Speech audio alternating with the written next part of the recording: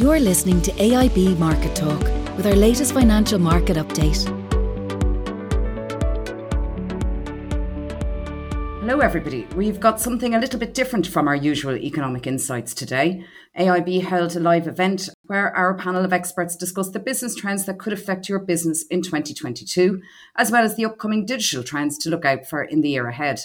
It featured some great discussions with Tom Standage, Deputy Editor and Head of Digital Strategy at The Economist, Una O'Hagan from Mars Pharmacy Group, and Sean Murray, CEO at Snap Ireland, and was hosted by Richard Curran.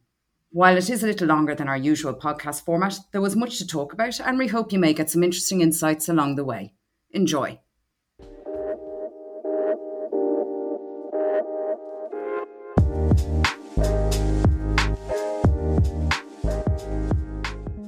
Good morning and welcome to this AIB Business Leaders live event where we're looking at the business trends of 2022. It's been an extraordinary 2020, an extraordinary 2021, but I think it's fair to say that we can look forward to this year with a little bit less trepidation and perhaps some more optimism as well. Where we're going to talk about those trends, we're going to look ahead. We've got a fantastic lineup of speakers and contributors for you, and we have an opportunity for you to participate in the discussion. You'll see to the right of your screens that you can submit questions, and we'll have polls as well, so keep an eye out for those, and please do engage fully and get the most out of the opportunities of the morning. Well, I'm delighted to welcome on behalf of AIB to make some opening comments and observations, Cathy Bryce, who is Managing Director of Capital Markets at AIB. Thanks, Richard, and good morning, everyone. And first of all, thank you for taking the time to join us this morning. In AIB, our mission is really to be at the heart of our customers' financial lives. So what does that mean for you, our business customer? Well, I think it's understanding your business, trying to understand and help you with the strategic text that is shaping the opportunities and the challenges for you, and really trying to be a key strategic partner for you. And this morning's conversation is really all about that. So what have you been telling us in the last number of months of 2021, and what have we been seeing out there in the economy? I think, first of all, it's that, 21 was a very, very positive year for Irish business. We mightn't have expected that, so it was really good to see. Yes, there are challenges out there. We hear about supply chain blockages. Obviously, we're seeing higher energy prices, and we're seeing a very tight labour market, particularly in certain parts of the economy. And that's leading to inflation. But we have also been able to see you as customers passing through price increases to within your business, which has helped with all of that. If I look to broader themes, I'd like to call out three in particular. I think firstly, sustainability. Sustainability continues to be, and really that conversation turbocharged in 2021 and as we go into 22. How can Irish business be at the heart of Ireland becoming a low carbon economy? And that challenge is out there for all of us. Secondly, I'd like to talk about digitization. Of course, that's not a new theme, but how does technology make your business better, more efficient, and how does it make the experience for your consumers better? And that continues to be an evolving theme, and I know Tom is going to talk about that later on this morning. But possibly what's trumping all of that, and what I would point out is, how do businesses retain and recruit great people, and how do we make that employee proposition great for 2022? And I really think that's going to be a key challenge. So I'm looking forward to all of your contributions and your feedback during this morning's session. I'm really looking forward to Tom's insights into global themes. And I'm also looking forward to hearing Una and Sean, our customers, giving their real-life experience to us later on this morning. I'd like to go back and say that, more than anything else, to just reiterate that the outlook for 22 to us in AIB, looking forward and hearing all of you speak to us, is that it's a very positive outlook, a position that we certainly would have taken 12 months ago. So I think it's all about how does one avail of the opportunities. And I think this morning's conversation will be help to shape those themes. So with that, I'm going to pass back to Richard and looking forward to this morning's discussion. Thank you very much, Cathy. And Cathy will be staying with us for our first question and answer session, which we'll be doing after we hear from Tom Standage shortly. After that session, we'll take a short break and then we'll be back with some business profiles and a panel discussion with Sean Murray, with Una O'Hagan and with Catherine Moroney of AIB. But first, I suppose Tom Standage is a man who has been in The Economist for quite some time. He's the deputy editor. He probably thought he'd seen it all, but of course the pandemic came along and he hadn't seen it all. But the question is, what does he see now? So over to you, Tom Standage. Thank you very much. Good morning, everyone. It's great to be here. Yes, I'm deputy editor at The Economist, and I wear quite a few hats and do quite a few different things. But one of my jobs at The Economist, probably my main job, is to think about the future, both to guide our coverage, but also in my capacity as the editor of our future-gazing annual, which is called The World Ahead. And you can see some covers from our previous annuals here. And this comes out every November, and we try to sort of guess what's going to happen in the coming year. So I spend a lot of my time thinking about the trends and the forces shaping the future and trying to make sense of them. And that's what I'm going to try to do for you today. I'm going to talk about 7 trends shaping the business environment right now. I'm going to tell you where I think things are going in each case, what to look out for, what the arguments are going to be. So let's get started. Obviously, the broad overall context here is the interaction between the pandemic and the economy. And the general trend is that the pandemic is gradually turning into an endemic disease. But as you will have noticed, it's rather a bumpy road to recovery. The supply chain crunches, the spike in energy prices that we're seeing at the moment that Kathy just mentioned are consequences of this rapid bounce back from the pandemic that we saw in 2021 in many economies around the world. And essentially, what's been happening here is that people are unable to spend as much money on services like going on holiday or going to restaurants because of lockdowns. And so instead, they spent the money on goods, whether it's garden furniture or a bigger TV or kitting out their home office or whatever. And that overloaded supply chains and pushed up prices. And this chart here shows you the shift from services to goods in the US. But in fact, the same thing has happened across the rich world. It's happened in 23 out of 25 OECD countries. And the shift in the UK was actually even bigger than this. So the US had the second biggest shift from services to goods. But the result is that, as we've heard in the past few days and weeks, inflation is now the highest it's been for decades in many countries. We just had the UK CPI numbers yesterday, highest for 3 decades, highest for 4 decades in America the previous week.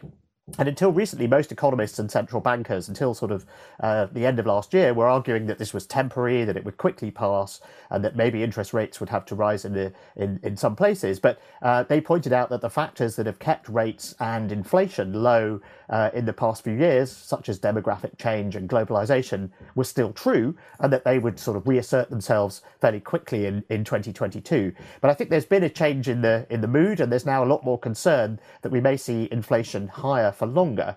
And this is in part because the virus is continuing to disrupt things, disrupt supply chains, not so much through lockdowns like we saw earlier on in the pandemic, but through labour shortages caused by the very rapid spread of Omicron, as workers are forced to isolate or people are forced to stay at home to look after family members. I mean, some astonishing figures have just come out from America about the number of workers in America. Something like 10 million workers at one point were unable to work in America because they were looking after other members of their household. So this suggests that the shortages and the delivery problems and the supply chain crunches that we've seen will persist this year, and price rises are unlikely to slow down as the virus makes its way around the world. And that means that the virus has made inflation harder to fight. Omicron means that inflation will stay higher for longer, and central banks are going to face some quite tricky choices in 2022 in some countries.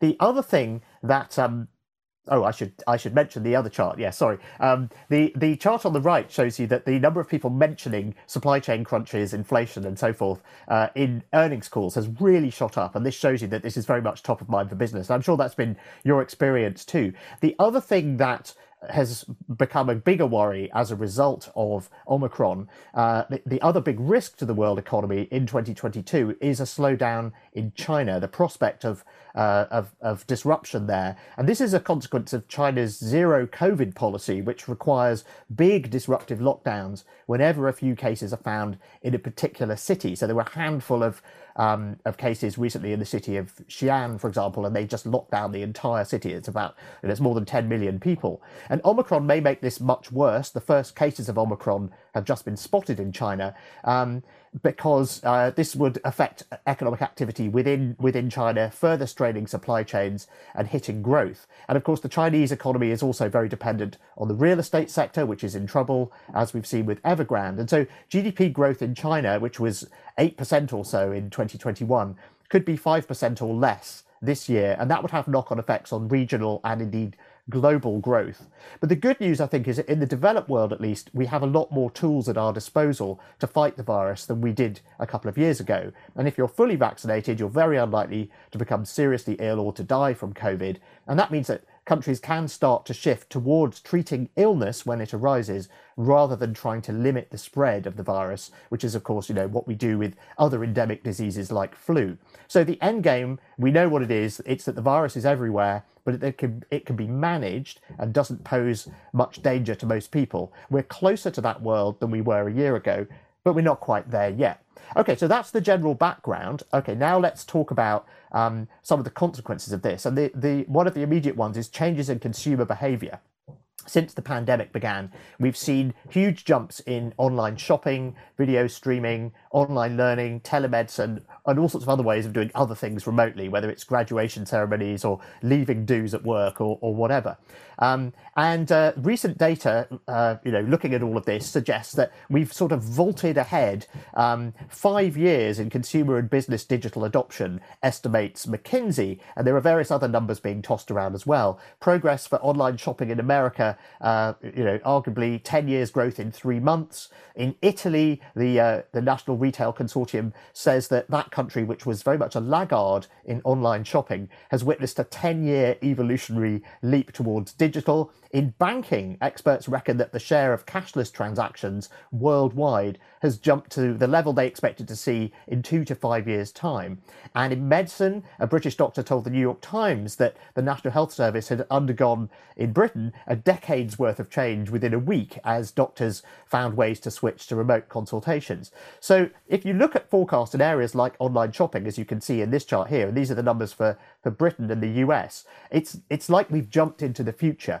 And so it's like we're already in 2026 or 2031 or something like that. And this is because we've seen this acceleration of adoption of technologies that were happening anyway, but we've sort of jumped forward along that adoption curve.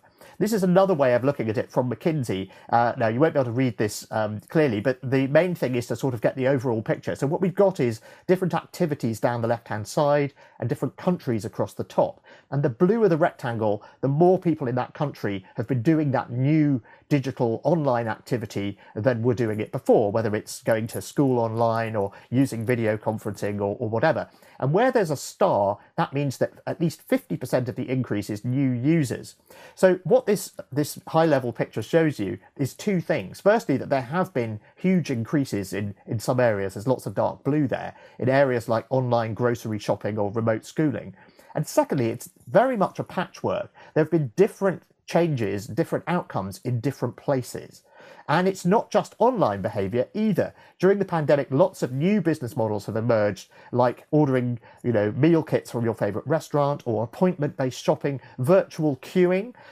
So this is something that, and being able to order from your table using an app, live streamed e-commerce, all sorts of new behaviours have emerged.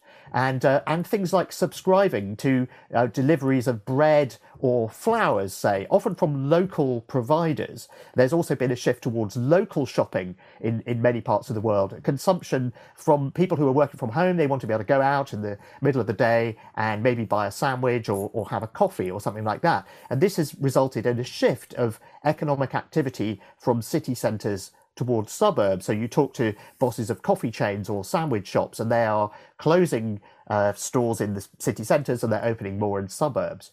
And the point is, with all of these new behaviours, whether they're online or offline, some consumers at least are going to keep on doing them. But how many? So here's another chart from McKinsey, and this is specifically about new shopping behaviours and the extent to which people who have tried new behaviours say they're going to go on doing these new things. And as you can see, the answer varies from country to country, but it's never less than 30%. So it's clear that things are not going to snap back to the way they were in 2019. But nor are they going to continue at the level that they were at the peak of lockdowns and so on, where some people had to do absolutely everything online. Instead, we're going to end up somewhere in between, and exactly where will vary by country and by industry and activity. So what does that mean for business? It means that companies are going to have to be very agile. They're going to have to make greater use of data and analytics to track how their customers are behaving, and then adjust what's happening in their supply chains accordingly so they can meet changing requirements as the new normal takes shape. And companies need to be open to new models and new ways of doing things. They always have. But digital transformation is obviously key to this, which is why we've seen a lot more investment in that area by many companies. And the companies that were already flexible and were, already fully digital have been able to adjust their behavior and outperform their peers during the crisis. We saw Uber, for example, pivoting from providing rides to delivering food. We saw restaurants switching to selling meal kits or ingredients online, and many of them now have essentially continuing e-commerce businesses. They've become online grocery stores selling wine and olive oil or ingredients or whatever, as well as selling food, and still now running a restaurant that serves customers actually on the premises. And we saw some big brands like PepsiCo, for example, creating new direct-to-consumer channels specifically so they can get closer to their customers and find out what they want and how their behavior is changing. So it's this real-time view to the extent that you can get it of what your customer wants and how those needs are changing and how it varies in different markets is really, really key. But these changes among customers, they're dramatic. What's even more dramatic, though, is the change in the relationship between employers and employees as a result of remote working. And I think, and this is the next trend, I think this is going to prove the pandemic's most enduring legacy for businesses. It's a really big shift. It's as big as the shift from working in offices rather than working in factories or fields. Now, before we go any further, we should remember that not everyone can work from home. Only about half the workforce can, even in the most developed economies. And if you look back a few years, many companies were reluctant to try working from home in the past because they worried that if it went wrong, they would look silly, they would lose out to rivals, and they were also worried about the impact on productivity. But the pandemic forced entire industries, entire countries to switch to work from home at the same time, and it forced everyone to experiment with new ways of working in ways that many companies would never have dared to try. And it turns out that for many people, as we now know, working remotely at least some of the time is much better than commuting 5 days a week. It doesn't seem to reduce productivity, and in fact, it may increase it. Here's a survey of people in different countries, whether they think that productivity has gone down, gone up, or stayed the same. And most people think it's either stayed the same or gone up. So there's now a general consensus that people who can work from home will be doing so more in the future, and that hybrid working, where workers divide the working week between the home and the office, will become commonplace. But beyond that sort of broad agreement, there is an enormous amount of scope for disagreement about the details. For a start, there's an interesting disparity between what bosses want and what workers want. Bosses generally want people back in the office, workers not quite so much. There's also a disparity between what workers say they want and what they do when you give them a free choice. They say in surveys, oh yes, 2 days a week at home, 3 days in the office, that sounds reasonable. But if you give them a free choice, they often end up staying at home for 4 or 5 days a week. Then there's this whole question about whether you should allow workers or teams to choose which days they come into the office or not, or whether you say this is how it's going to work, and you sort of centralize that decision so that people in a particular team or working on a particular project are all in the office at the same time. And all of these sorts of generalizations assume that workers have the same preferences, and in fact we know that they don't. Surveys from America and elsewhere suggest that women and members of ethnic minorities are less keen on returning to the office. One survey by Slack found that 3% of black knowledge workers in America wanted to return to the office full-time versus 21% of white knowledge workers. And surveys also show that younger workers are keener to go back to the office more of the time than older workers. And presumably that's because older workers have built their professional networks, they've climbed the ladder, and so networking in person is less important to them. Now, these disparities matter because there's a lot of evidence that managers favor workers that they see and interact with more frequently. This is called presenteeism. And this means that there's a danger that if some groups of workers go back to the office less than others, those groups will miss out on pay rises, on promotions, and on other opportunities. And this could widen the gender pay gap, and it could mean that companies go backwards on diversity and inclusion. In short, the hybrid workplace of the future will actually be less fair unless it's designed not to be.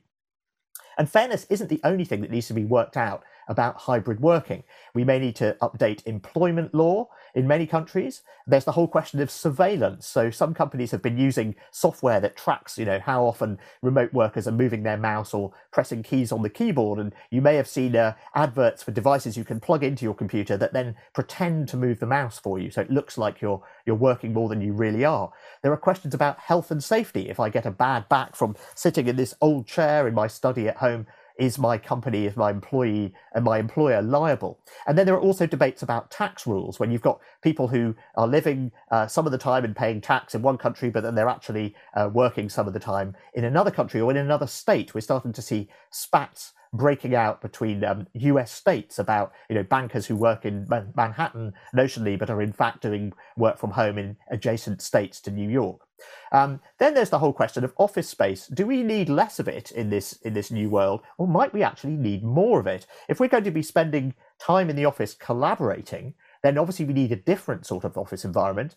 And then there's the question of how you integrate, people who are in the office with people who are not in the office. This is a Google prototype of something called Campfire, and the idea is that people who are there in person can meet people who are not there in person, and everyone's on an equal footing. So there's an awful lot of details to sort out, and it's going to take a long time. Rather like the impact of other changes like the rise of the internet. It took several years, and in fact it's still happening for the business world to get used to that. So this is going to be quite a long process. It's going to require close consultation with staff and surveys and all that sort of thing. But the process of defining, I think, this new future of work really starts in earnest in 2022.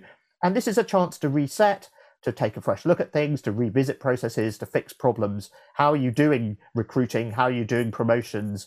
Now that you can recruit people maybe further afield and so on. This is a chance to make changes to the way companies work, to their internal processes, and to work-life balance as well, and to define not just a new normal, but a better one. But there's also a warning here. Companies that don't respond and don't meet the changing demands of their workers will lose out to companies that do. And as we know, there's this enormous stirring of the employment pot underway at the moment, which is sometimes called the Great Resignation. So this is what people talk about when we talk about the Great Resignation. It was a term coined in the US, and certainly in the US, people have been leaving their jobs in record numbers. And something similar is happening in Britain. And companies are having to raise wages to attract and retain staff in many industries, in many other countries as well. But how widespread is this really? Well, actually, we crunched the numbers at The Economist, and it does seem to be mainly an Anglo-American phenomenon. There's some evidence of a small uptick in resignations in Italy. There's no sign of it whatsoever in New Zealand. And in Canada, the rate of people leaving jobs has actually gone down since the pandemic began. So I think what we're really seeing is something else, which is labour shortages and difficulty recruiting, particularly in customer-facing industries that rely very heavily on casual labour like hospitality. And so what is causing this? Is this a sort of short-term phenomenon, or is it a longer-term shift in the labour market? You can actually argue this one both ways. The short-term arguments are that in America and in other places, we saw sort of pent-up resignations suddenly kicking in towards the middle of last year, that lots of people wanted to change jobs, but they didn't want to lose their healthcare, they didn't want to take the chance in the middle of a pandemic. So you could argue that this is a sort of phase change that just happened once. There's obviously unwillingness to work in customer-facing roles right now. People are worried about infection. Savings accumulated during the pandemic. A lot of people weren't able to spend money, or they were given stimulus money that they didn't spend. That has made people less scared of quitting. And high vacancy rates and rising pay mean that people are just more optimistic about being able to find something better. But you could also argue that there are sort of longer term shifts that have happened here too. Some people may have retired early during the pandemic. They may have just taken the opportunity and left the labour market for good. With more jobs now available that can be done remotely, we may have seen a permanent increase in the number of possible jobs available to workers in a given place, and also the number of workers available for specific jobs. So we expect there to be a sort of resorting happening there. And in fact, in some industries, that's definitely what's happening. Programmers, for example, now expect nearly all jobs to be done remotely. And it's very, very hard to hire programmers if you don't offer the option of remote or at least hybrid working. This is a chart from basically a recruitment board for programmers, and it shows you the number of job descriptions that mention remote working being part of the job, and you can see that it's just become the vast majority of them. So it's probably a bit of both of the short-term factors and the long-term factors. The current level of vacancies and churn is probably not permanent, but the labour market is likely to remain tight for the foreseeable future. And this gives workers a lot more bargaining power. Essentially, there's less friction in the job market when it's possible to apply and interview and work remotely. And there have even been these anecdotes of people ghosting employers. So they interview for several jobs, they accept several of them, and then they decide which one they're actually going to show up for. So this is all more reason, I think, going back to my previous point, why companies need to ensure that they're getting things right around conditions for remote working and meeting the changing demands of their workers. Because if they don't, then another company will. I think it's also worth mentioning automation here. For years, people have warned that robots, that AIs were going to come and take people's jobs, but they never have. And in fact, employment in the OECD just before the pandemic was at record highs. And then when the pandemic struck, people said, well, okay, this is going to lead to automation. Remote work is the first step to, giving work to an AI, and companies are going to buy robots because they can never get sick and, all this sort of thing. And that seems not to have happened either. Wages are rising and there's a labour shortage. And that's the opposite of what would happen if automation was taking people's jobs. Now, as a result of these labour shortages, we may see more things like cashierless shops, those, Amazon high-tech shops where you just take things off the shelf and it works out what you've bought. But if that does happen, it will be as a consequence of the strength of workers' bargaining position, not their weakness. And more generally, I think our thinking about automation is backwards. In the developed world, we face a shrinking labour force, an ageing population, and a growing dependency ratio, and we need to improve productivity if we're going to support more retirees from a smaller working population. Britain and Ireland are quite far behind other OECD countries in terms of robots per capita. So I think we may well see a flip in the next decade from, oh no, the robots are coming and they're going to take all our jobs, to the robots actually can't get here quick enough. Okay, having looked at customers and employees and the labour market, I want to zoom out again now and look at the business environment more broadly, starting with geopolitical uncertainty. So as you will have noticed, and Brexit is a prominent example of this, businesses have had to deal with a lot more geopolitical uncertainty in recent years. It's not just Brexit. We also had the unpredictable trade wars launched by Donald Trump, even against America's allies, and that led to the sudden imposition of tariffs on various goods from steel to cheese to whiskey. And then we've had the various attempts to limit the sale of technology like chips and chip-making equipment to China, the bans on using Chinese equipment in telecoms networks, which many countries have introduced at America's request. And then other things. India banned TikTok, for example, and a bunch of other Chinese apps after Indian and Chinese troops skirmished on their border. Makers of electric cars or wind turbines in Europe are worrying more and more about where they're going to get rare earth elements from, because much of the supply runs through China. And rising US tensions mean that tech firms are suddenly paying a lot more attention to what's happening in the Strait of Taiwan, given that American firms from Apple to Google to Tesla rely on chips made by TSMC, Taiwan's chip-making giant. So that's, the chip in your iPhone comes from Taiwan. And so on. In all of these cases, like with Brexit, companies have to deal with political and regulatory uncertainty, with rules that are vague or badly thought out or suddenly change, and all of this increases costs and increases hassle. And the upshot is that many business decisions that didn't used to have a political dimension now do. And companies have to think a lot more about political risk, whatever industry they're in. This used to be something that, if you worked in oil or or aerospace or something like that, of course you thought about political risk, but now it's everybody's problem. This is all a far cry from the neoliberal consensus of the 1990s, the idea that we were moving towards a world of greater openness in trade, the triumph of liberal democracy, and so on.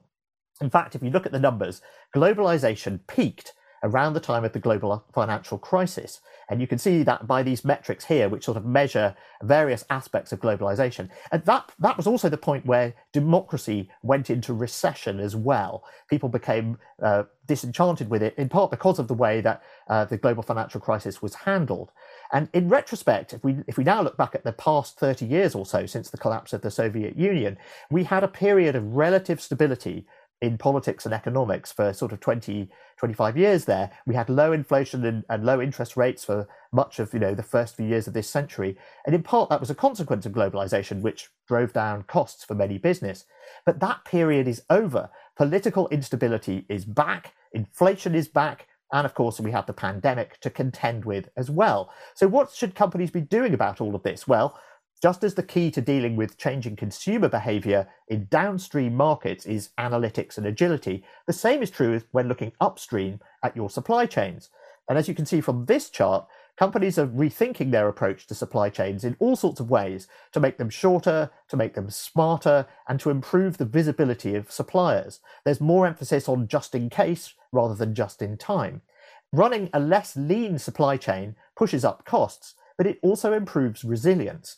And one of the things that many companies have learned in recent years was that they'd gone too far optimizing their supply chains. There was no slack at all. And so any problem anywhere caused disruption. And this, of course, was all brought home to people in spectacular fashion in 2021 when the Ever Given got stuck in the Suez Canal, disrupting supplies of all sorts of things from furniture to car parts, and reminding even ordinary consumers how much they depend on complex supply chains. 90% of the things around you travelled on a container ship at some point, but the smooth working of the global trade system clearly cannot be taken for granted.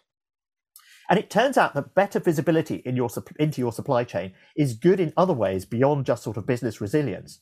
Some companies were already looking into their supply chains in quite a lot of detail before the pandemic because investors have been pushing them to pay more attention to ESG, environmental, social and governance considerations. If you want to measure your carbon footprint or check that your suppliers are not using forced labour or cotton from Xinjiang, then you need to know what's going on in your supply chain in quite a lot of detail. And there was some evidence early in the pandemic that companies that do better on ESG criteria weathered the initial disruption of the pandemic a lot better. And presumably this was because they can see into their supply chains more clearly. So when things go wrong, they have closer relationships with suppliers, they can find alternatives more easily, and they generally have a better idea of what's happening. But of course, that's not the main reason why companies are paying more attention to ESG considerations. Their main aim is to be able to show that they're doing the right thing to investors and customers by disclosing what they're doing on climate in particular, but also on these other criteria. Now, as you can see from this chart, this shows the extent to which different industries are declaring what they're doing, making these formal reports about their emissions and what they're doing to cut them and so on. Now, this is mostly voluntary. Willingness, as you can see, varies widely by industry, and there's still clearly a long way to go.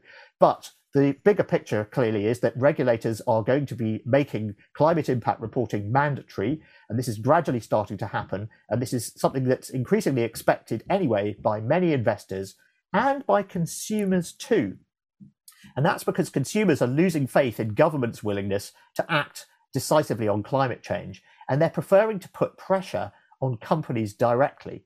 And that brings us to our final trend, which is the politicization of business and the fact that companies are now prepared to are now expected to take a stand on a range of political issues, from climate to racial justice to human rights in China. And CEOs increasingly have to be politicians. Companies, amazingly, if you look at this chart from Edelman, they're now more trusted than NGOs, governments, or the media. Now, this isn't because suddenly everybody trusts business. It's because they trust everybody else even less. So why is this? Well, politicians don't seem to be doing enough, in many people's view, or indeed anything at all about these problems. And at the same time, civil society has become a lot more vocal. It has more ways to express disapproval, for example, through social media campaigns. CEOs are now the only societal leaders who are trusted to tell the truth and fix problems, according to some surveys. Consumers expect companies essentially to step in and fill the vacuum left by politicians' inaction or lack of trustworthiness. And they may also feel that lobbying companies is a more effective way to bring about change than dysfunctional politics. You only get to vote every few years. Some people say, well, why should I vote? All politicians are the same. Nothing ever changes. But, how often I buy things, well, I can make decisions about who to boycott or who to support much more often. And that makes me feel like I have more influence. Also, companies are perceived to have the power to change things. We're in the extraordinary position where the Trust Barometer finds that business is the only institution that's now perceived as being both ethical and competent enough to solve the world's problems. So rather than keeping out of politics, companies are expected to speak up and take action. Now, clearly, some companies are more willing to do this than others. They worry about pleasing some customers, but alienating others.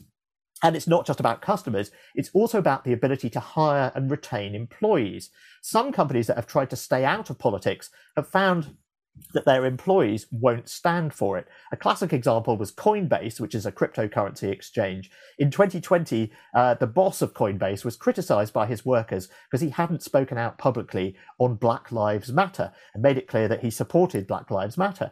And he responded that social activism was a divisive distraction. It was hurting productivity in Silicon Valley companies, and it had nothing to do with what his company was doing, which was cryptocurrency. So he told his employees that they could leave if they didn't like this and they didn't like his company's culture. And he offered them a quite generous severance package, and about 5% of his company took the deal. So clearly, willingness to take stands on this varies from companies and between industries. Now, this is really difficult terrain for many companies, particularly those operating in China. If you speak out against what's happening in Xinjiang, for example, Western consumers may say, hooray, that's great. But Chinese consumers may boycott your products, or the government may retaliate and, shut down your factories or whatever. Last year, Zara and Hugo Boss walked back statements they'd made distancing their operations from Xinjiang cotton because the Chinese objected. Intel had to apologize to China after telling its suppliers not to source anything from the Xinjiang region. And Intel decided that actually keeping the Chinese government on side was the better part of valor. Meanwhile, Tesla and Volkswagen and other companies are operating car showrooms in Xinjiang. And it's, you may notice now sports officials, when they're put on the spot about China and events taking place in China, they suddenly become very evasive, or they claim not to understand politics and they say it's nothing to do with them, and so forth. So clearly, different companies will make different judgments about where their interests lie. And in fact, sometimes it may be that the best thing to say is indeed nothing. A report from Brunswick, another PR company, found that 63% of American executives thought that companies should speak out on social and political issues, but it turns out only 36% of American consumers agreed. And when companies do speak out, they really have to back up their words with real action. Otherwise, it just looks like insincere, tokenist bandwagon jumping. So Brunswick says that companies should really only speak out when they've got a credible story to tell and a real connection to the issue in question. Anyway, clearly, this isn't going to go away. As people become more disenchanted with politicians, they're going to expect companies to step up in more areas. And CEOs are increasingly going to need political skills and are going to be expected to be able to answer questions on all kinds of political topics. All the more reason to read The Economist, I might add. Okay, so those are my 7 trends shaping business right now and in the year ahead. And in conclusion, I would like to add one more thought, and that's this. People often ask when things are going to go back to normal. And the answer is that they aren't. The pre-pandemic world is gone and it's not coming back. And the rest of the 2020s, I think, are much more likely to look like the way things look in 2021 or 2022 than the way things looked in 2018 or 2019. This much more unstable world we now find ourselves in, whether it's because of the unpredictability of the pandemic, or the economy, or supply chains, or geopolitics, or rapid technological and social change. This is the new normal. It's already here, we're already in it, so we might as well get used to it. Thank you for listening. Tom, thank you very much for that, taking us on that journey around the world. and where things are at right now. And you've educated me there in relation to a few new concepts and ideas. One of them is the idea that people sit around in an office for a meeting, and the ones who are only half listening online is called a campfire, which I thought was quite interesting. I love the idea of virtual queuing. If we could get an app for all of that, it'd be great. Maybe we could entertain ourselves on the metaverse or whatever it is while we're virtually queuing. But as someone who grew up in 1980s Ireland, the idea of job ghosting, where basically you say yes to as many jobs as possible and decide which one you're going to show up for, the world has really, really changed if job ghosting is happening. But I want to just go back to the start of your presentation where you talked a bit about inflation. And you suggested that there's a bit of a rethink now around how enduring or how long this spike in prices might go on. The European Central Bank, which affects our interest rates here in Ireland, has a strong view that it's going to ease sometime in perhaps the middle of this year, and that it's not necessarily going to be a long-term phenomenon. Do you think that they might be looking a little out of sync versus other central banks? Well, obviously, inflation is now 5%, I think, in the Eurozone, so way above the 2% target.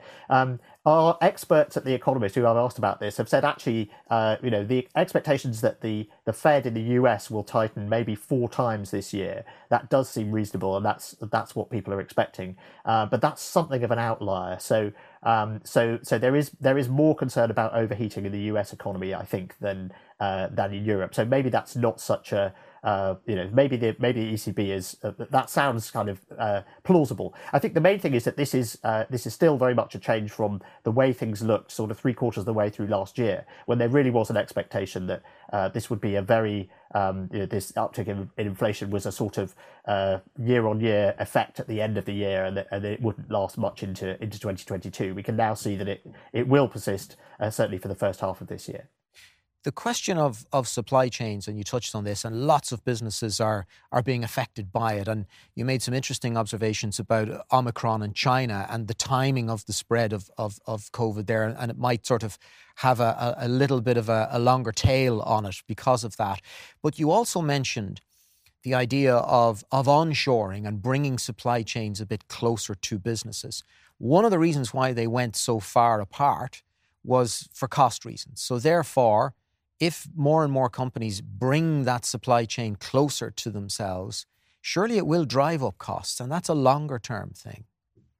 Yes, it is. But we've actually seen this happening in the past decade. So globalization peaked, as I say, around sort of 2008, 2009. And if you look at patterns of trade since then, an awful lot of industries have moved to more of a regional model. Now, it does vary depending on the industry. So if you are, for example, in fast fashion and you're manufacturing clothes, then that industry tends to chase low-cost labor around the world. So it will say, well, now we're in Vietnam, now we're in Bangladesh. Oh, now we found a low-cost economy in Africa where we can move that to.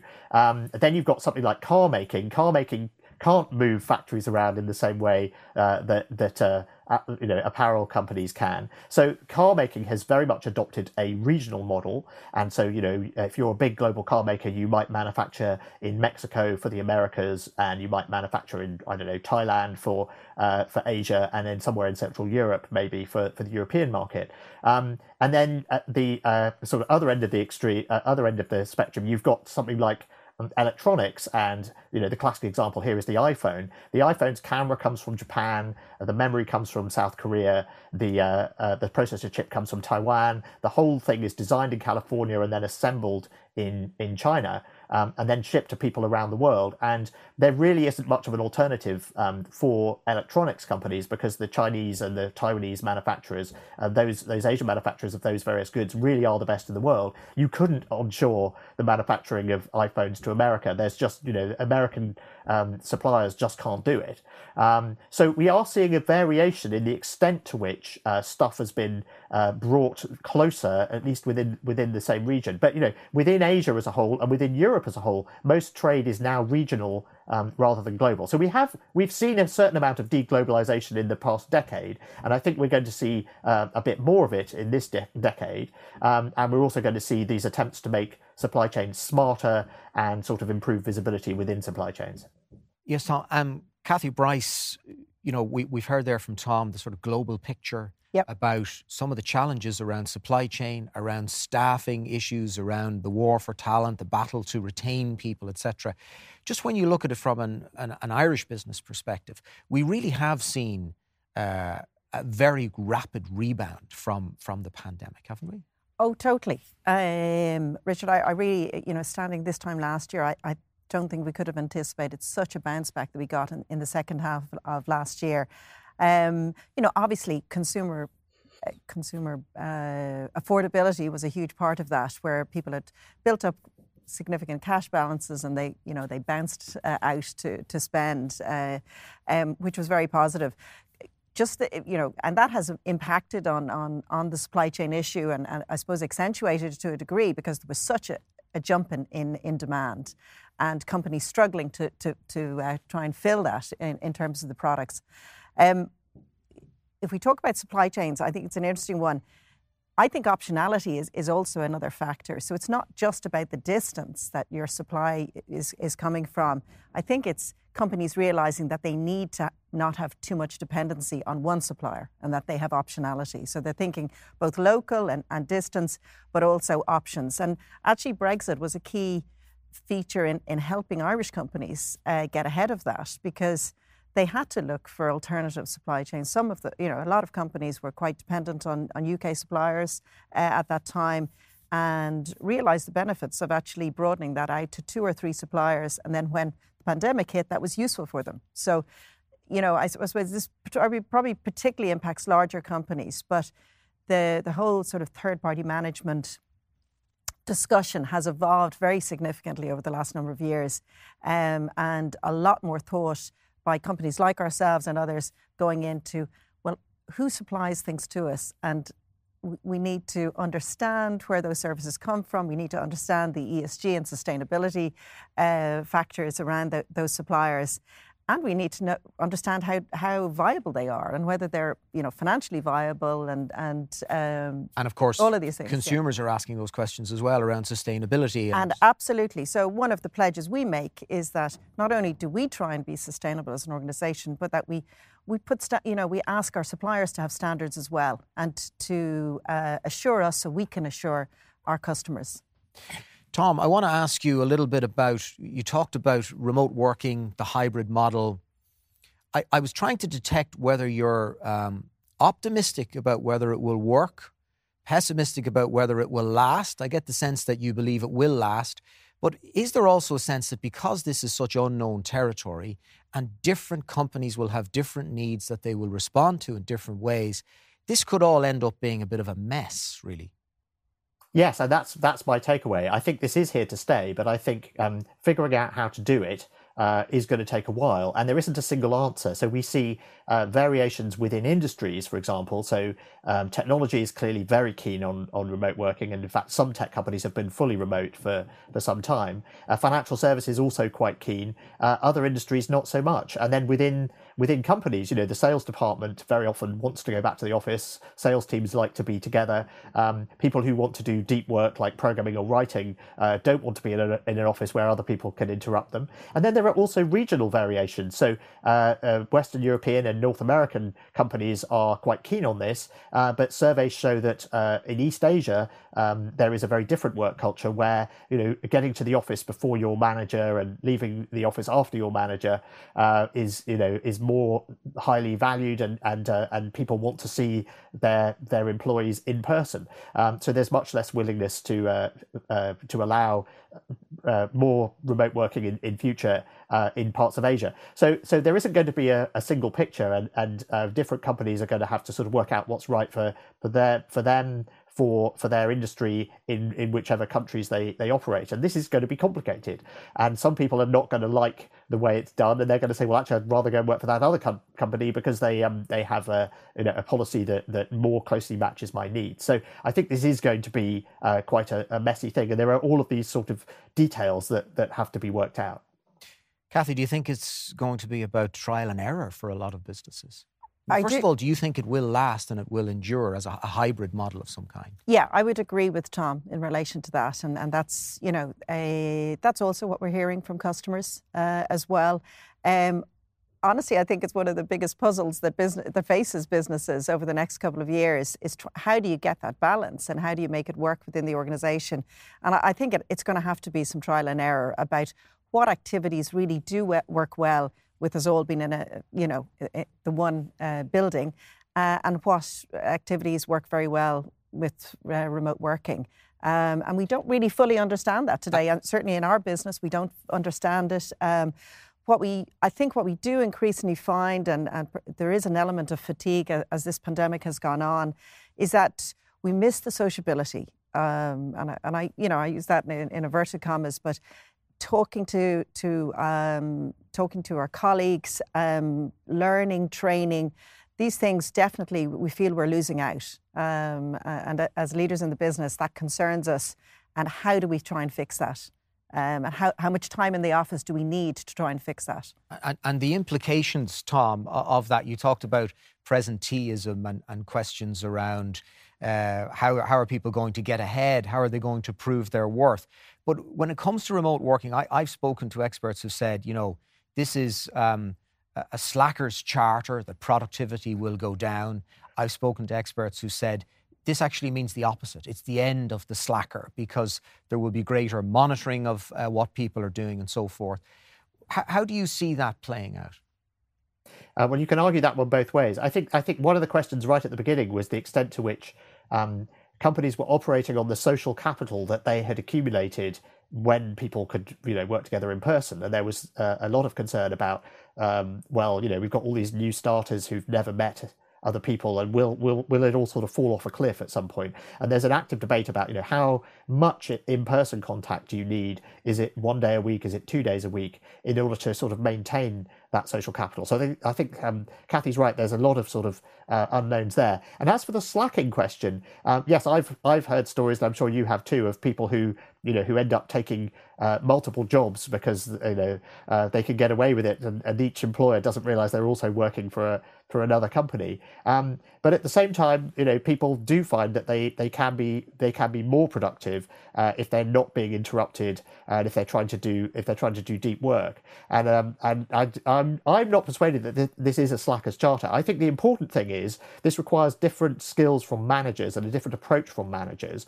Remote work and managing remote work means you have to be very, very clear about what you want people to do. So you need to be good at communicating, and you need to be good at communicating through writing, through emails, through Slack messages, whatever, rather than sort of what we imagine is sort of the charisma of an in-person leader, which is sort of what we imagine managers need to be in the office, in an in-person environment. So there's that aspect of it. But there's also the idea that managers need to judge people on the output of the work that they do, and the sort of output-based metrics, which is, I want you to do this by this time, and you have to specify that very clearly. And then if you do that by that time, then that's great. And actually, how long it takes you is, that's fine. That's up to you.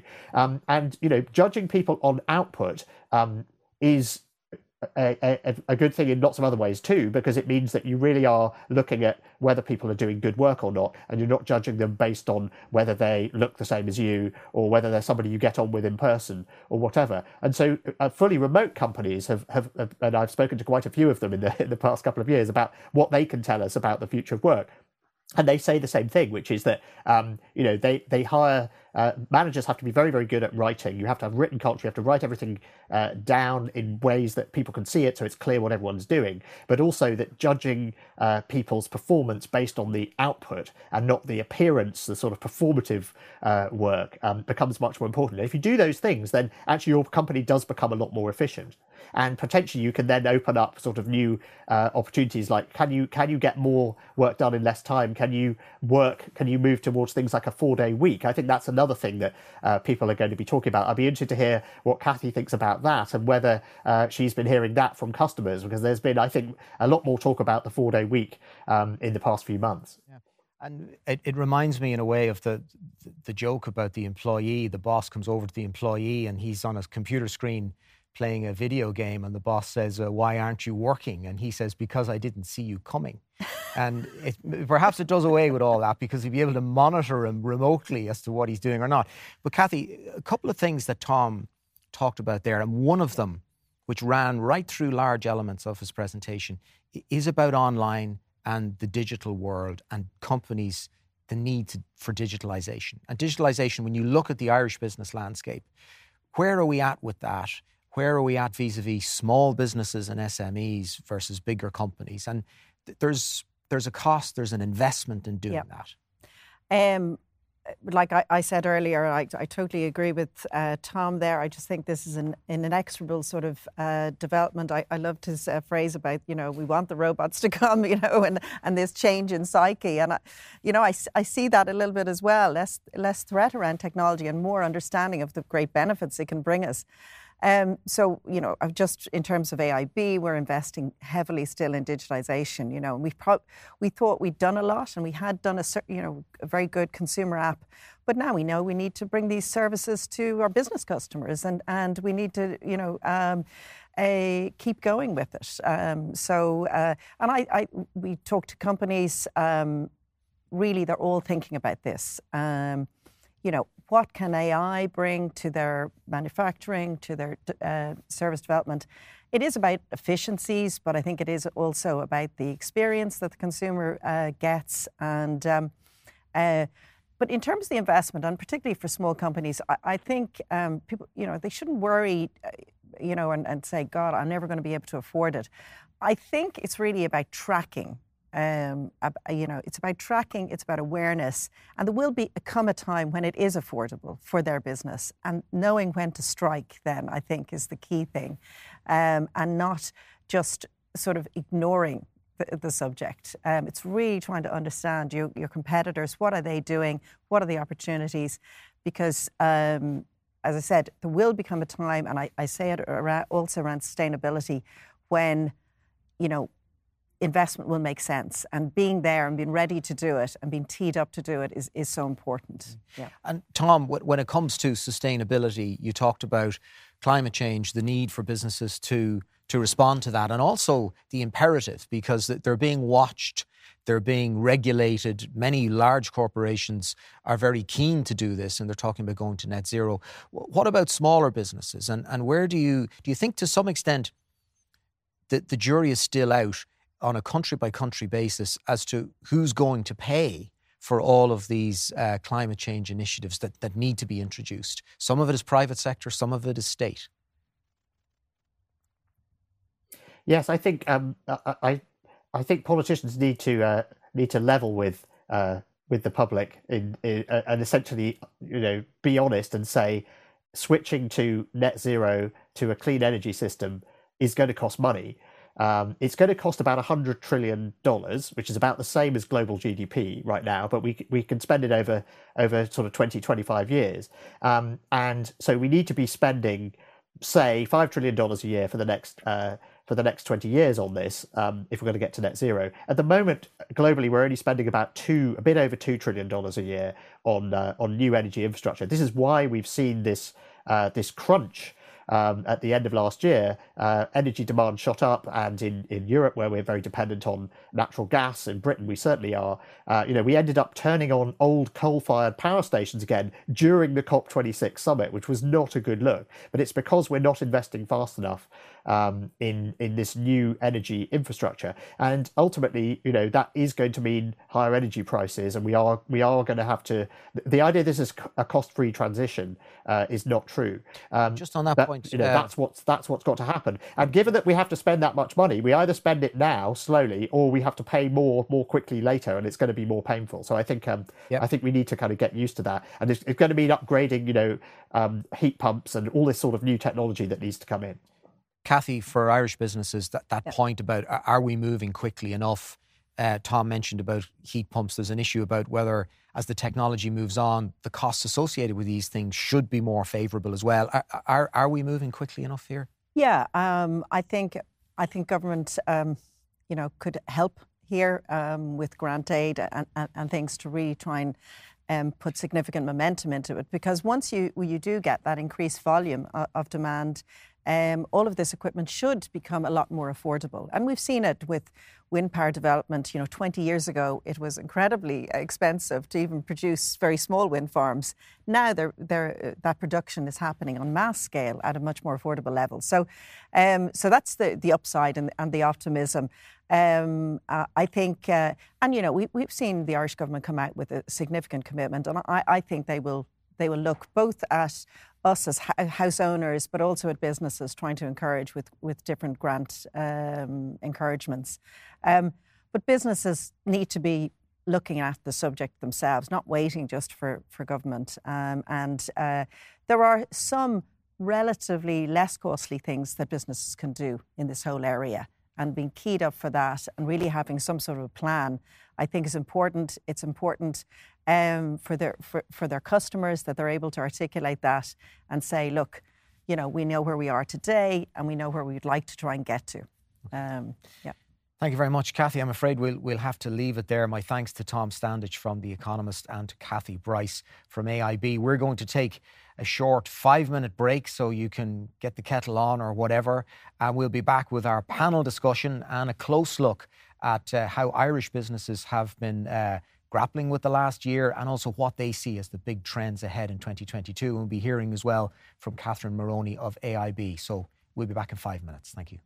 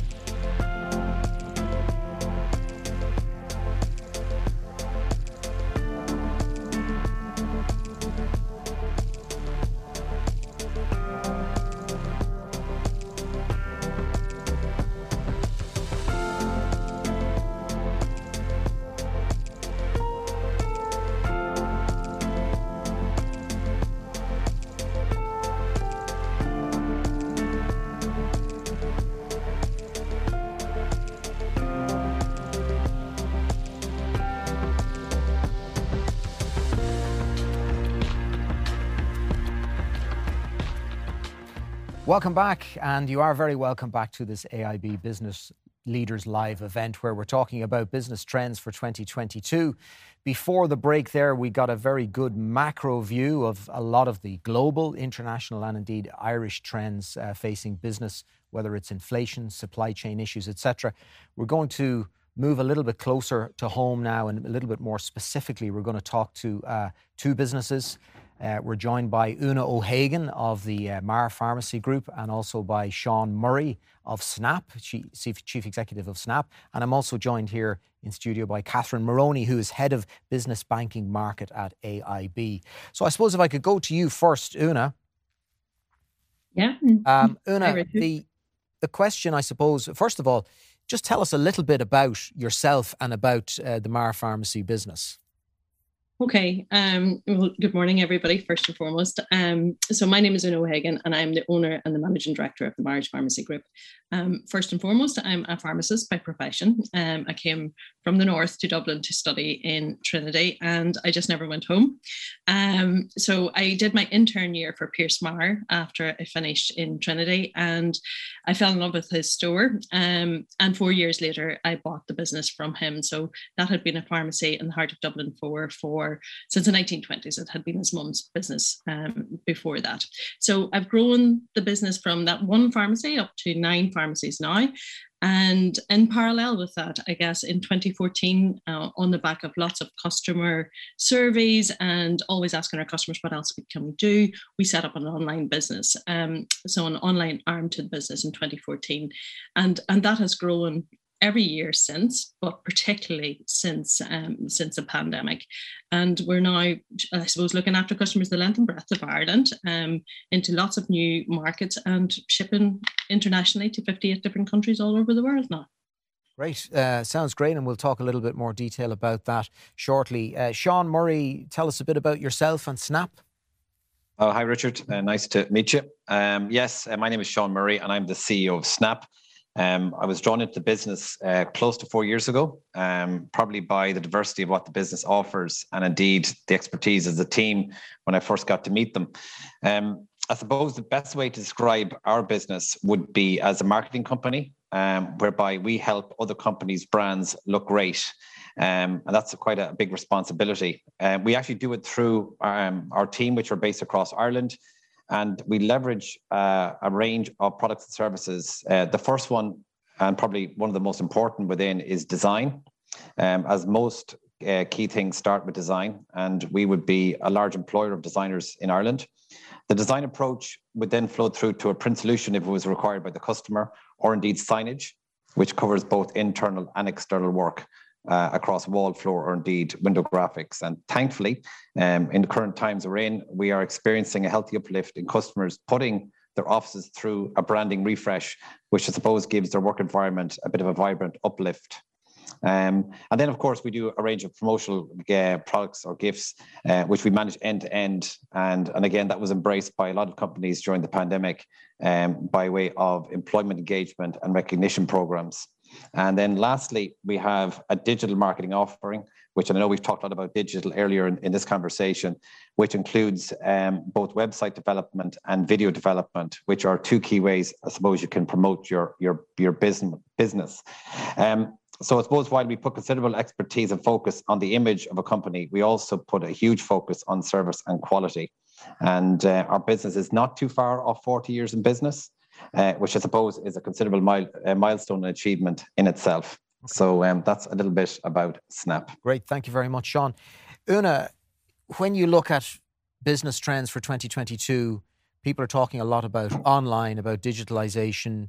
You had, going into the pandemic, an online business. You got into it early. You obviously have the stores as well.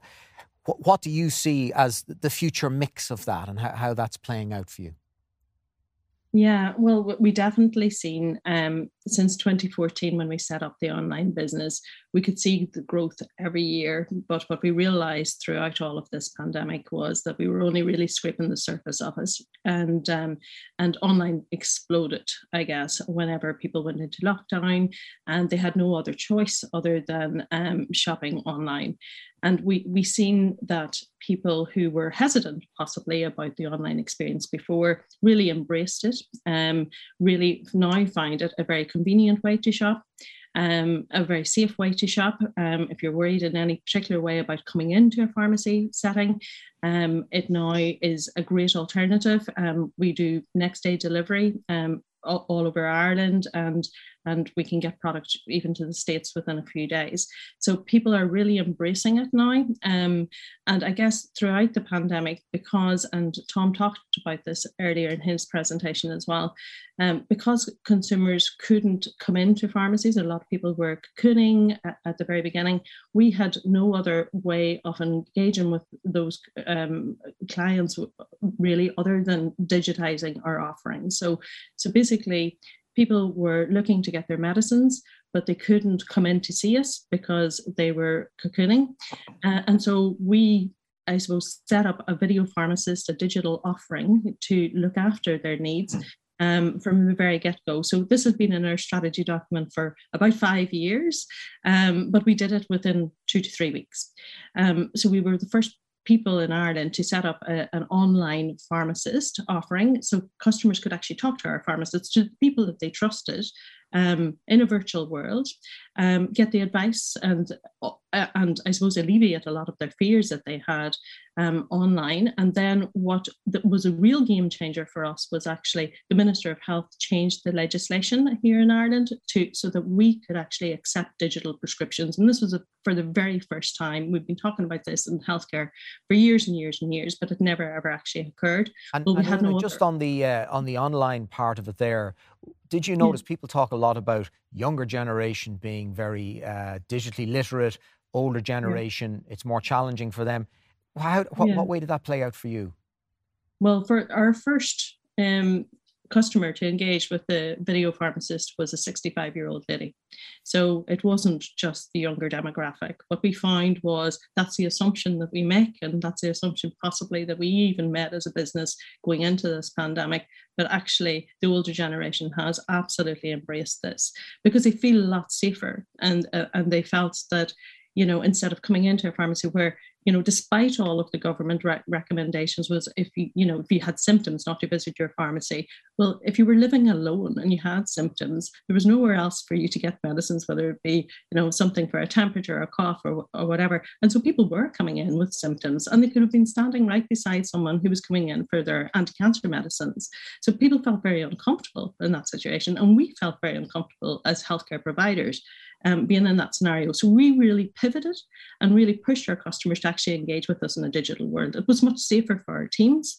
It was much safer for our customers. And we were able to actually use the online platform that we had set up to not only get out their, you know, healthcare, their vitamins and their minerals and so on and so forth, but actually to get their prescriptions out as well. So customers could actually stay at home, could see our online digital doctor, which we set up once the minister had made that change. They could have a consultation with the GP. The GP could then send the prescription to us virtually, and we could dispense that, have an online consultation with our client, our patient, and then put that prescription into our logistical channel and get that out to the consumer. And of course, then that opens up many other possibilities around telemedicine for the future, and we can talk about that too. Sean Murray, if you were to, we're talking about patients taking the temperature, if you were to take the temperature of business and the Irish economy right now, we definitely have seen a very strong rebound. Are you seeing that in the clients you're talking to? Are they willing to spend, willing to invest? What would you say things are like now? You know, I think this is a topic that is certainly in most of our minds when it comes to the year ahead, and indeed having gone through the last 2 years. From our business perspective, we're actually seeing an increase in business coming through, and certainly in the back end of last year.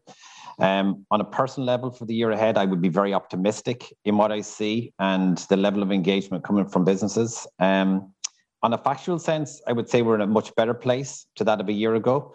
And if you take into account how COVID is unfolding, as Tom talked about earlier, that's factually true. Look at more of the financial end of things, you can see that GDP is expected to land somewhere around 6 or 7% this year, which is promising after growing 15% last year. And indeed, tax receipts thankfully have showed a healthier increase to last year, to include the VAT. So people are actually still out there spending money, which is very positive to see for every industry. And of course, we've been nowhere without income tax, and thankfully it too is up. So the government's PUP or PUP program has certainly played its part, in my view, in keeping companies alive. So it's been very well received in that respect. So I would say in the round, I think all have contributed well to strong tax receipts, and the economy has proven, I think, to be very, very resilient, and very, very resilient business owners and indeed employees. So and that augurs well when you look ahead of 2022. Catherine Moroney from AIB, many businesses have seen a very solid rebound. They're looking at a very good order book, a very good position to be in going into 2022. But, that all has to be financed. Mm-hmm. That's where the bank comes in. What kinds of things are you seeing that business customers are looking for? Yes, thanks, Richard, and thanks for that, Una and Sean. We're full service, so we're seeing requests for all types of finance, short-term, right out the spectrum to long-term. The kinds of things I think that they're financing, which is where you're coming from, both that supply chain. We heard earlier from the former speakers about the supply chain challenges. The cost of shipping alone more than quadrupled over the course of COVID. Now it's pulled back a little. So we're seeing a lot of need for stock financing, trade financing, all the way through to, you spoke about sustainability. To put that in context, at the COP26, the IMF said to us that Ireland's per annum spend on sustainability will be 20 billion per annum for the next decade. So there is, notwithstanding that we don't have all the technologies we may have, there's a lot of proven technologies, and there's huge investment, both at the high ticket end, like wind, and right down to businesses like we have here saying, I want to improve my bottom line energy costs, so investing in energy saving and in better refrigeration. And so it's the full spectrum, really, and it's very active. Is it becoming more of a priority for businesses? Many of them might have been saying, we're in the middle of a pandemic, I'm trying to do this, I'm trying to do that. Often it can be put on the long finger. Do you get that sense that it's becoming more of a priority? Yeah, that's a very good point. I think we've seen a game of two halves, really. So in 2020, everybody was trying to, we had lockdown. It was a very different world. So it was really about survival, and nobody knew where they were going to go. So we did see a very sudden fall off in investment. Mainly businesses saying it wasn't a cash flow crisis. It was a different type of question. And the question they were saying is, I don't know when I'm going to be open. I don't know when I'm going to have the cash flow for that. So I'm just going to hold on. Totally different now. Roll forward to early 2022 and late last year. We're seeing businesses going, I feel I know what the trajectory of this is going to be. We are going to start post-vaccines living with COVID. And there's a catch-up in investment. And there's also an understanding that there's a way of financing now that it's positive for the EBIT if you match the life of the asset with the debt. So we're seeing a huge increase in investment in business. Everything from vans, many going electric, to all the way through the supply chain into investment in their own infrastructure and their energy, heat and light. Okay. Mm-hmm. Una, when you look at challenges that are out there, and also maybe things that changed during the pandemic that you would see enduring, into the situation we're in now, a lot of people talking about remote working, and also challenges around people and staff, finding the right people, retaining people, and making that remote working model work as well. Yeah. What are you seeing? Well, definitely, our business is almost, because the stores are open for trade, we were always, every single day, we were up and out, and we were in the eye of the storm. So then our support office moved to remote working, like literally overnight. Obviously, it was an ultimate test whether we could actually do this, a huge experiment. but actually it has been hugely, hugely successful. So the way of work has completely changed. It's revolutionized. And there's no more going back, like as Tom had said earlier in his session, that is my experience. We'll never go back to the 9 to 5, Monday to Friday. Again, remote working now has a huge attraction, I guess, whenever I look at, who we're competing against for some of the roles. Everybody has remote working there as an attraction. So we have to embrace this. So we need, and it's been hugely beneficial actually, because we've been able to recruit outside of Dublin now. We've been able to recruit even outside of Ireland for some skill sets, which we never would have even considered before. So, but at the same time, it's not without its challenges, because it's very difficult to keep, like a business like mine, where we always got together. We were based on family values, on collaboration, on sparking ideas off each other, that agility, always pushing forward, pushing the boundaries, and really innovating, trying to stay ahead of the curve. It's very hard to do that in a virtual world, without that energy in the room. Now, there are ways that we're working through that. And the key thing for us has been, how do you try to replicate that in a virtual world? And it is going to be a hybrid model for sure for our business, because we don't have the space to even bring everybody back, even if we wanted to bring them back. So we're going to have to look at, how do we bring certain teams together, certain departments together to get that energy in a physical world? And then how do we continue to keep the culture alive? So what other engagement measures do we need to put in place? New systems, new ways of working to keep culture and our values alive, because that's what has been a huge attraction to the Mars business all throughout the 20 years I've been in business. People are attracted to the culture. People are attracted to those key values. And it is hard to actually do that in a virtual world. Now, we're members of Great Place to Work, so we're constantly checking in with them and seeing what other companies are doing. We're testing lots of different things. But for me, the critical thing has been engagement of our people. We have to always be constantly going back and checking, what is landing well, what's not landing well, and do more of what is landing well. And everybody is different. I want to bring in Sean here. Sean, in a way, people, retaining people, hiring people, finding the right people with the right skills, it's part of a resource management challenge, isn't it, for businesses? Do you think that's one of the big issues out there that the businesses have to try and get right now? Yeah, I do. I think it's probably one of the standout challenges in the time ahead, in that holding on to good people and indeed getting more. And certainly from people that I speak to or hear from, and indeed what we're experiencing ourselves, it is a challenge faced by most industries. And I suppose there's no one quick fix answer to it, other than, I suppose, putting measures in place to try and combat it somehow, What about other challenges that you see out there, Sean?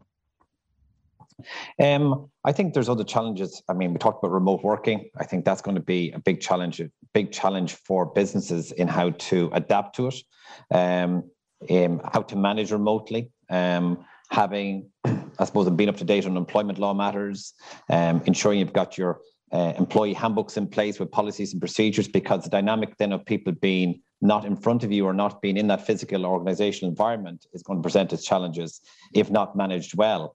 But I think that is going to probably adapt in time. I do think that there will be a hybrid model which companies will embrace, and that's going to fit, as Tom mentioned earlier, the desires of both employees and employers. But I think it's going to find its place. And I do think, which I think Tom slightly referenced, that management should probably focus more on where their team are getting them to, I suppose the output or achievements of results versus what they are doing. And I think that whole relationship with work has been transformed in how people look at work. So yeah, I mean, and then of course there are many other challenges as well that we've probably talked to. Yeah. Catherine, we've talked a bit about digitalization. We've talked a little bit about sustainability challenges. From the bank's point of view, I'm running a business. I've had to up my game in terms of digitalization, but I'm not quite where I want to be. I'm beginning to look more at sustainability and how I might do that. What part can the bank play in all of that? Okay, yeah, it's absolutely. And, a question our customers frequently ask us, they will say to you, look, over the last 2 years we've gone online. So not everyone has transformed in the way Una described there, fully end to end. So they know that they're able to sell online. And they also are grappling with that idea of, I've nearly 3 types of workforce. I've the retail-centric where I have to be physically there. I've the mostly work-centric. So, for example, you might have people delivering and servicing and stocking, but they can do other things at home. And then you have the remote-centric. And you're trying to overlay all of that into what do I spend and invest in digital and likewise in sustainability. So what I would say to any business that's looking at this in terms of how we're in this full value chain. So we can support everything from the very large ticket, the infrastructure projects, right through to how do I finance this supply chain? How do I finance the fact that motor trade in particular, nearly 3 times what was involved in their stocking is involved, euro-wise in their stocking. And then on top of that, you have the digital change and the sustainability change. So what I would say, and this is really important, the earlier speakers were talking about the cost of that to business and the challenge. And I would say 3 things. I would say start with the proven technologies that can add to your bottom line. And I'll give you an example of that. And don't be too concerned on the sustainability front about things that haven't happened yet. So, it's not the role of businesses to experiment in technology. It's to wait until it's proven and adopt it. But there are very well-known investments now. Energy costs have gone up so much. The actual need to make changes to be more efficient are there. So all of the refrigeration, light, heat, that's all there. We understand them all. We can do that for customers. And the critical thing in those conversations, or indeed fully end-to-end online, as Una said there, we have that ability. You don't have to come in if you don't want to. But what I would say is look at the life of the asset that you're buying and try to avoid paying it out of your upfront cash flow, because we don't know how things are going. You might need to have a certain amount of cash flow behind you for those rainy days. And then just look at if you're investing in a refrigeration system that has a 5-7 year life, and if you invest in that over a 5 and 7 year life, you can actually see, we have seen cases, we sector experts who look at this with their clients, you could actually have a minor improvement or a neutral position in your EBITDA.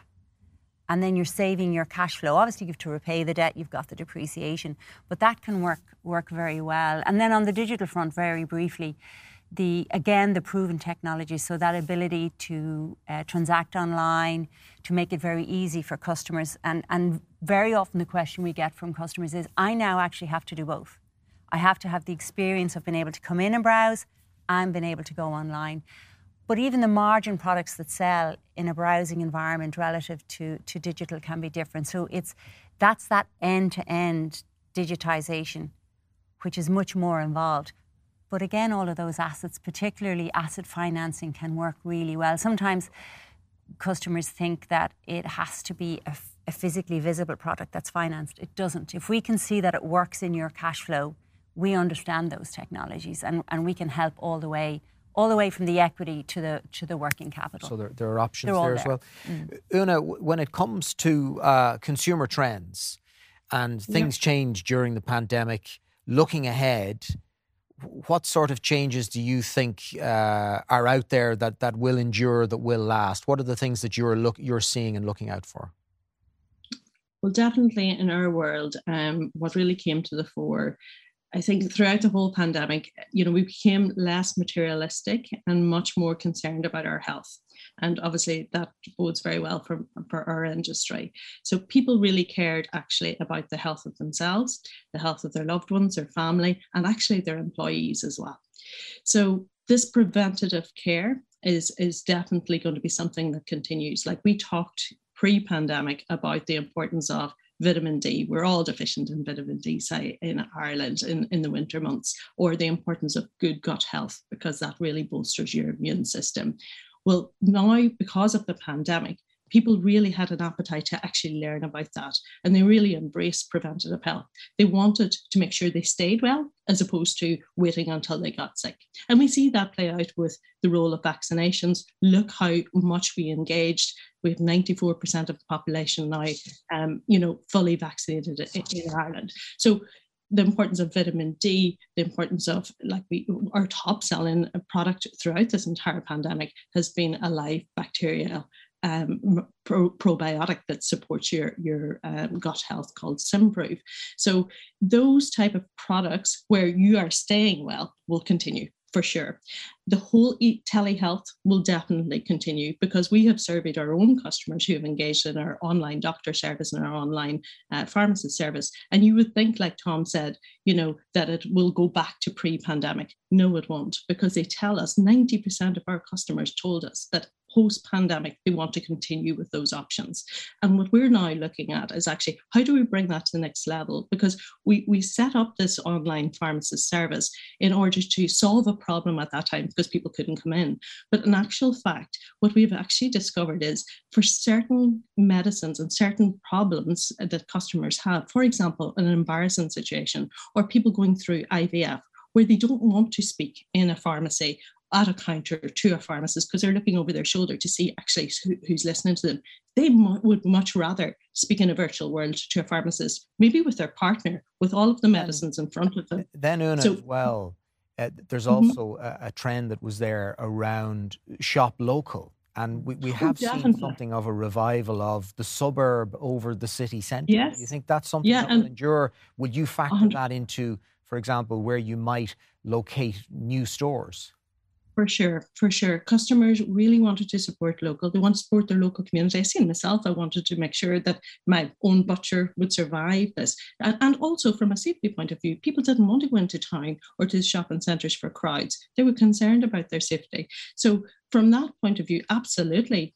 The stores that did really well in our experience is the suburban stores, where people were shopping local, and also the shopping Irish, Richard. We're an Irish business. We've always supported Irish brands, but actually people were actually asking us, is that an Irish product? They were making a choice. If they had two face creams in their hands, they were saying, which one is Irish? And they were shopping Irish because they wanted to protect the Irish economy as well. And we talked about sustainability. People were asking us the questions, is that a green? Is it refillable? Is that recyclable packaging? About the brands as well. So Tom mentioned it before. Those are the conversations we're having with brands and suppliers now. What is your green agenda? What are you doing? And that is making a difference to the products that we're actually deciding to stock.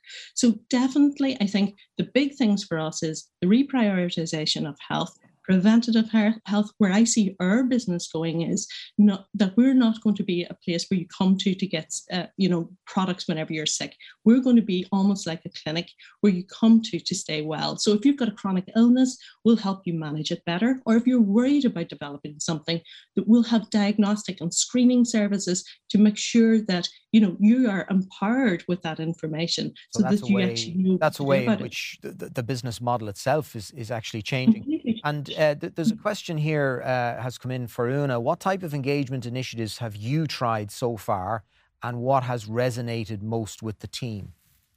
Yeah, so I think the key thing, the key learning I have in all of this is that all of our team are very different, and they're working in different situations at home in terms of remote working.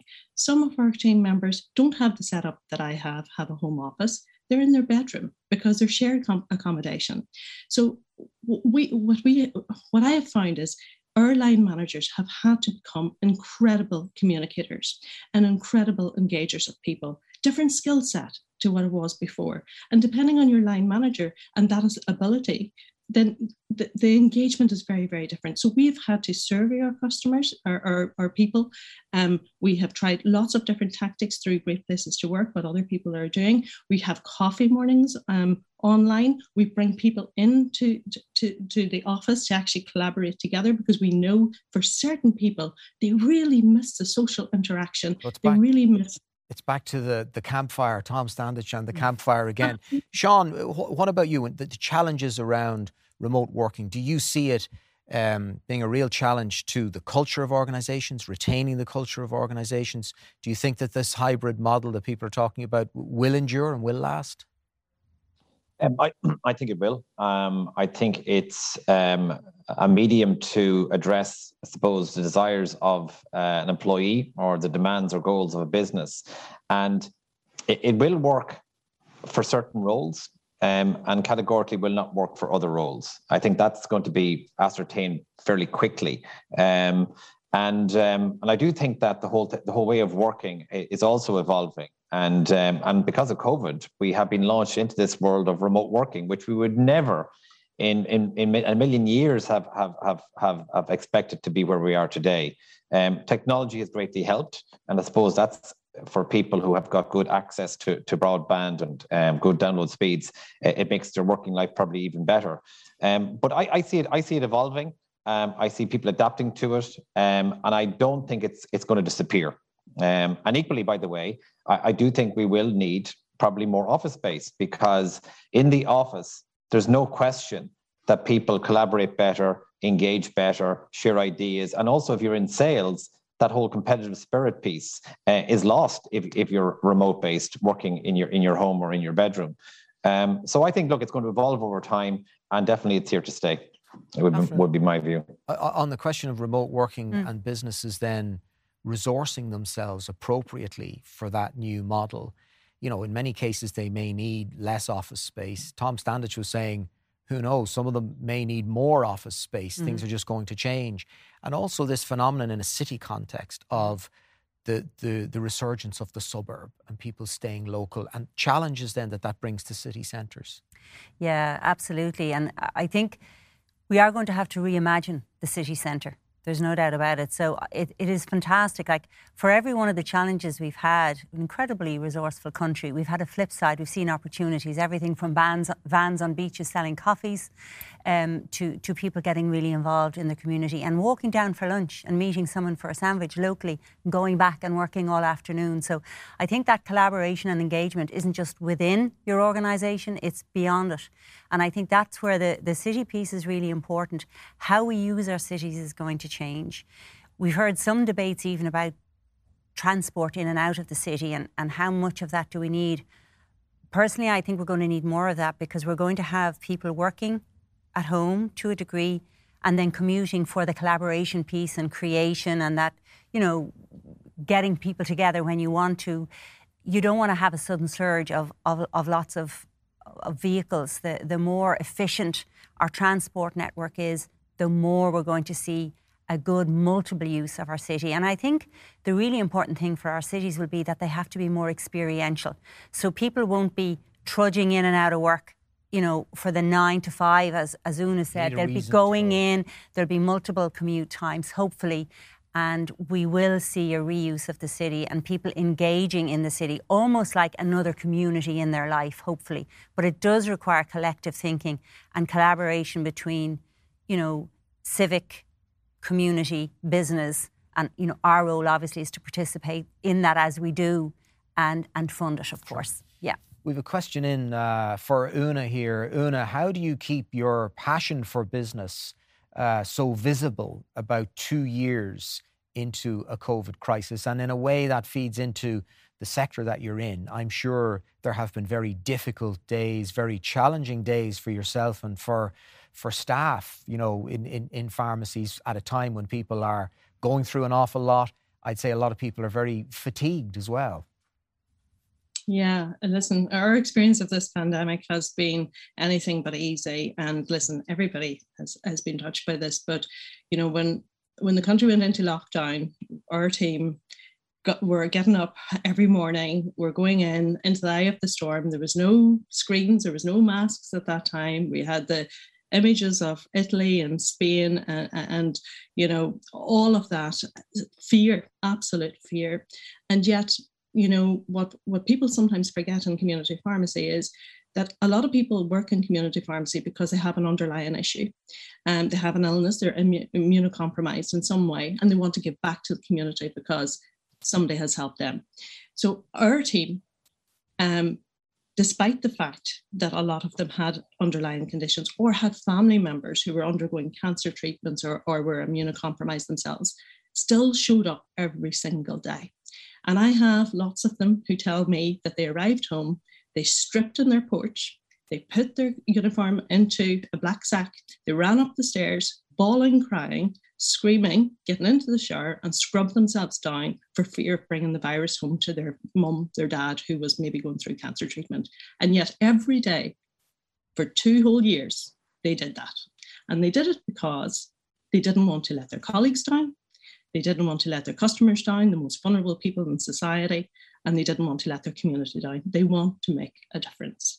And that's what gets me up in the morning, because I lead that 150 people team. And even though I hadn't got a clue what I was doing, and I was building the plane whilst flying it, I needed to stay calm.